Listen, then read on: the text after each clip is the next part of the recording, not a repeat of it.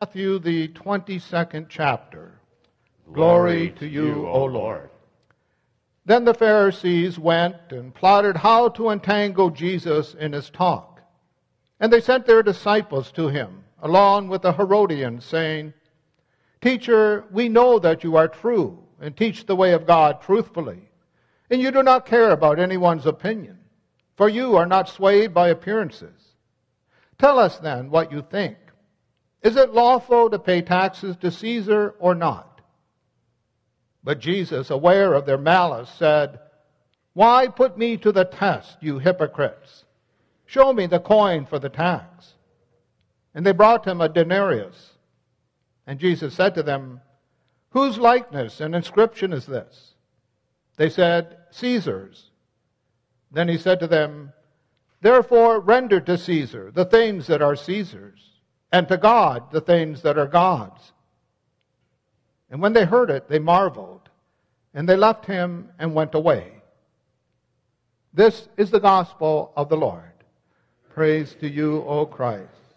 Having heard the word of God, we make confession of our most holy faith in the words of the Nicene Creed. I believe in one God, the Father Almighty, maker of heaven and earth, and of all things visible and invisible, and in one Lord Jesus Christ, the only begotten Son of God, begotten of his Father before all worlds, God of God, light of light, very God of very God, begotten, not made, being of one substance with the Father, by whom all things were made, who for us men and for our salvation came down from heaven, and was incarnate by the Holy Spirit of the Virgin Mary, and was made man, and was crucified also for us under Pontius Pilate. He suffered and was buried, and the third day he rose again according to the Scriptures, and ascended into heaven, and sits at the right hand of the Father. And he will come again with glory to judge both the living and the dead, whose kingdom will have no end. And I believe in the Holy Spirit, the Holy life, who proceeds from the Father and the Son, who with the Father and the Son together is worshipped and glorified, who spoke by the prophets. And I believe in one holy Christian and apostolic church. I acknowledge one baptism for the remission of sins, and I look for the resurrection of the dead and the life of the world to come. Amen. You may be seated for the hymn of the day.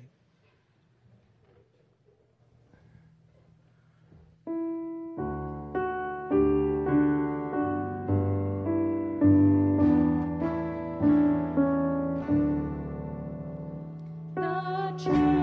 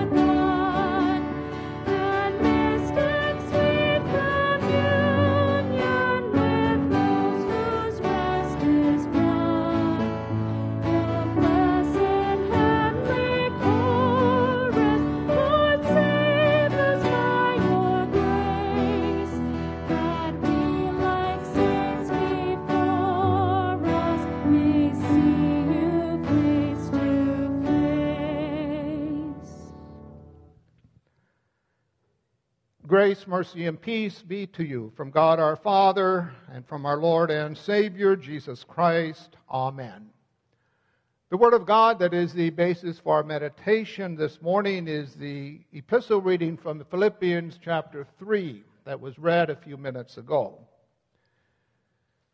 At the risk of showing my age to such a distinguished group of young people, although Pastor Haverstock has already gone down that path, I want to begin this morning with the lyrics of a song from the early 1970s of one of my favorite Southern rock and blues musicians and songwriters, the late Leon Russell.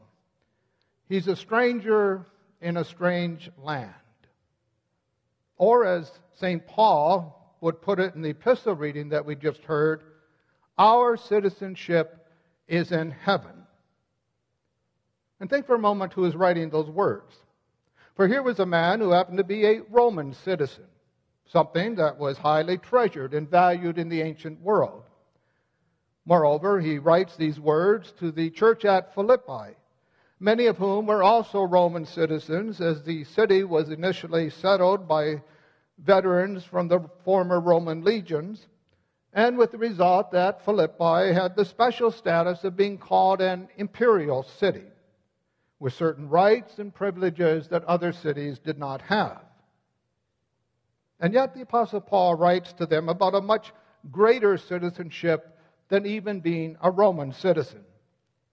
And he does so by, in effect, setting before them, and also each one of us this morning, this question: are you a citizen of heaven or of earth?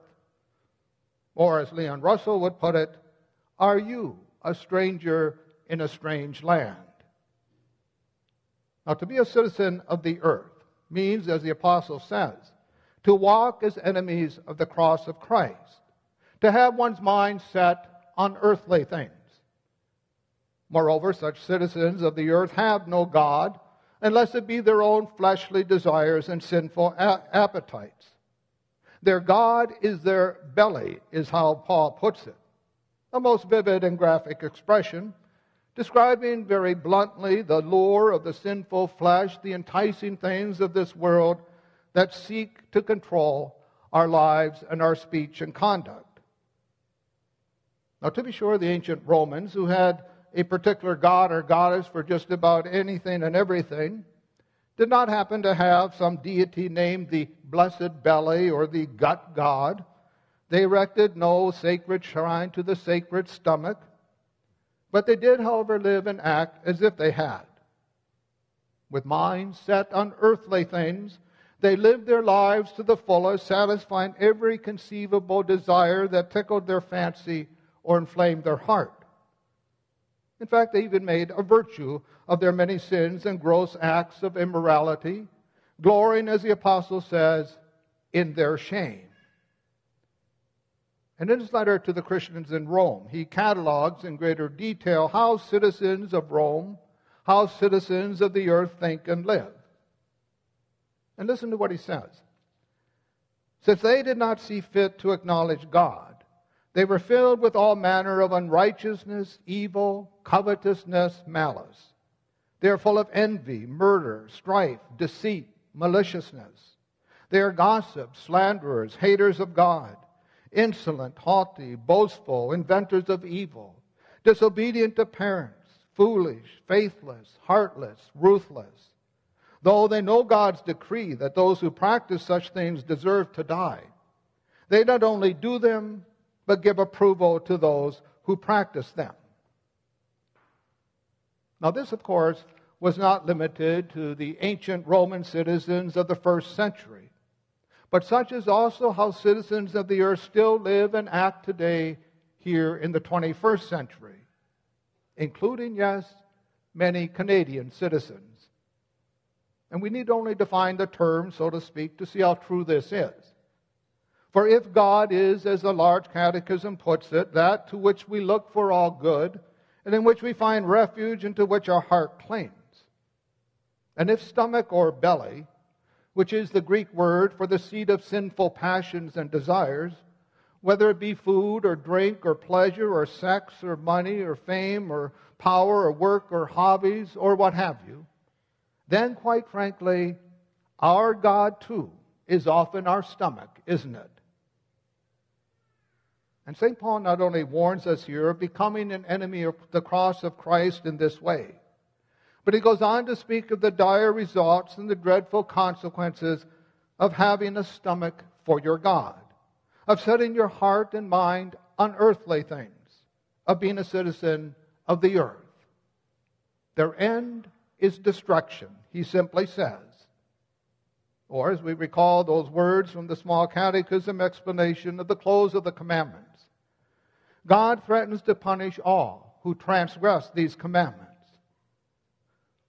And how important, therefore, how necessary that we heed the apostles' words of warning here. But then there is more, as the apostle continues. But our citizenship is in heaven, and from it we await a Savior, the Lord Jesus Christ, who will transform our lowly body to be like his glorious body, by the power that enables him to subject all things to himself. And never is that scriptural truth. As Christians, we live in the world, but not of the world, expressed more clearly than it is here in these words. For you see, citizens of heaven, strangers in a strange land, have the one and true and only God as their God. Citizens of heaven, strangers in a strange land, have no permanent address here on earth, for their names are written in the Lamb's book of life above. Citizens of heaven live here on earth as guests, yes, as strangers, for their real home is the heavenly mansions above, an eternal home, prepared by the very Son of God himself, who came down from heaven to earth in order to give his life as a ransom for many, to be the atoning sacrifice for your sins and mine. Citizens of heaven, strangers in a strange land, do not ignore or disregard their many sins and violations of God's holy law, but they will plead often, as we did at the beginning of today's divine service, Almighty God, have mercy upon us, forgive us our sins, and lead us to everlasting life. Now, for the Apostle Paul, this being a citizen of heaven, the sure hope of eternal life in Jesus Christ, is what gave real meaning and direction to his earthly life. After all, he was not exactly deriving too much benefit from being a Roman citizen when he penned these words of our text. For he was sitting in a Roman prison, awaiting trial before Caesar himself for proclaiming and confessing that Jesus Christ and not Caesar is Lord. For yes, being a stranger in a strange land. And yet, in spite of the dire straits in which he finds himself here on earth, he continues to live as a citizen of heaven, speaking to others about the heavenly kingdom of God that comes to anyone who repents of their sins and believes in the name of the Lord Jesus Christ, regardless of what earthly kingdom that they might be a citizen of. In fact, he even says here in Philippians that it has become known throughout the whole imperial guard that my imprisonment is for Christ. And yes, new converts to Christ, new citizens of heaven, new strangers in a strange land would soon be found even within the imperial palace itself. And so he closes the epistle with these words. All the saints greet you, especially those of Caesar's household. And in like manner, this contrast between being a citizen of the earth and a citizen of heaven will show itself in a number of ways in the course of our daily living. A citizen of the earth, for instance, is concerned about such things as pollution or overfishing or deforestation or global warming, because, if we don't do anything for Mother Nature, we will eventually destroy ourselves. A citizen of heaven, a stranger in a strange land, however, is concerned about those same environmental issues because this world is God's creation. because He has made us stewards and caretakers of that creation. A citizen of the earth will seek to obtain employment in order to make a lot of money for himself, to be self-fulfilled, to enjoy the good life. A citizen of heaven, however, a stranger in a strange land, regards his station in life, whatever that might be, and the monetary benefits that might come from his or her work as an opportunity to serve others. A citizen of the earth will spend hours discussing such things as politics, economy, sports, the COVID pandemic, or what have you. A citizen of heaven, however, a stranger in a strange land, recognizes when all is said and done that only one thing is needful: to hear and learn, to discuss and meditate upon God's holy word, the word that alone is truth, that alone makes us wise unto salvation through faith in Christ Jesus. A citizen of the earth says to herself, it's my life and I'll do whatever I want to do. A citizen of heaven, however, a stranger in a strange land, will pray as Jesus himself did in the Garden of Gethsemane. Not my will, but thine be done, O Heavenly Father. A citizen of the earth could care less about disobeying God's law, about his moral and ethical behavior, regarding such notions like sin as being old-fashioned, out-of-date concepts. A citizen of heaven, however, a stranger in a strange land, will confess often, Lord, be merciful to me, a sinner. A citizen of the earth will use and abuse and misuse the fruits of the earth with the attitude, let's eat, drink, and be merry. A citizen of heaven, however, a stranger in a strange land, will not only receive with thanksgiving those many material blessings of God's creation, but will also eat and drink often of the very body and blood of the Lord Jesus in the heavenly Holy Supper, and so be truly merry and joyful. A citizen of the earth will pay taxes for government services, for schools, health care, fire and police departments, road maintenance, and the like. Although he will, of course, do anything to be sure that what he renders to Caesar is as little as possible. A citizen of heaven, however, a stranger in a strange land, receives freely without cost God's services, forgiveness of sins, life, eternal salvation, and then gives an offering generously and cheerfully in thanksgiving to God for the gift of his own Son and for the support of the proclamation of this gospel message of salvation, rendering to God the things that are God's, as Jesus himself put it in the gospel reading. A citizen of the earth has this goal for his or her life: to be the top student, to get that corner office and huge salary that comes with it, to live in a new house, complete, of course, with granite countertops and stainless steel appliances.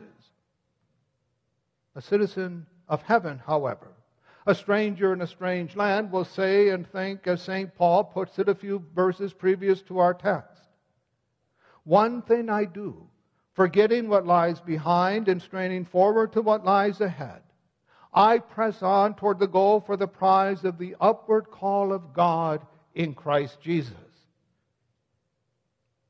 And in order that you might be and remain a citizen of heaven, the New Jerusalem, that you might live in this earthly kingdom called Canada as a citizen of heaven, yes, as a stranger in a strange land, in, not of, as the theme of this year's Lutheran Youth Gathering puts it. The Apostle Paul concludes our text by exhorting each one of us in these words. Therefore, my brothers, whom I love and long for, my joy and crown, stand firm thus in the Lord, my beloved. And while you might often think or feel that as a young Christian you are rather out of place in a world that has gone insane by making virtues out of sin, by calling that which is evil good and that which is good evil, and all that other woke culture nonsense, well, you're in good company. the company of the Apostle Paul, the company of the Reformer Martin Luther, yes, the company of our Lord Jesus himself, who, by the way, happens to be the one Leon Russell is actually referring to in that aforementioned song. Strangers in a strange land, to be sure, but of whom St. Paul reminds us in Ephesians. You are no longer strangers and aliens, but you are fellow citizens with the saints and members of the household of God in Christ Jesus, in whom you also are being built together into a dwelling place for God by the Spirit. Amen. Now may the peace of God, which passes all understanding, keep your hearts and minds in Christ Jesus. Amen.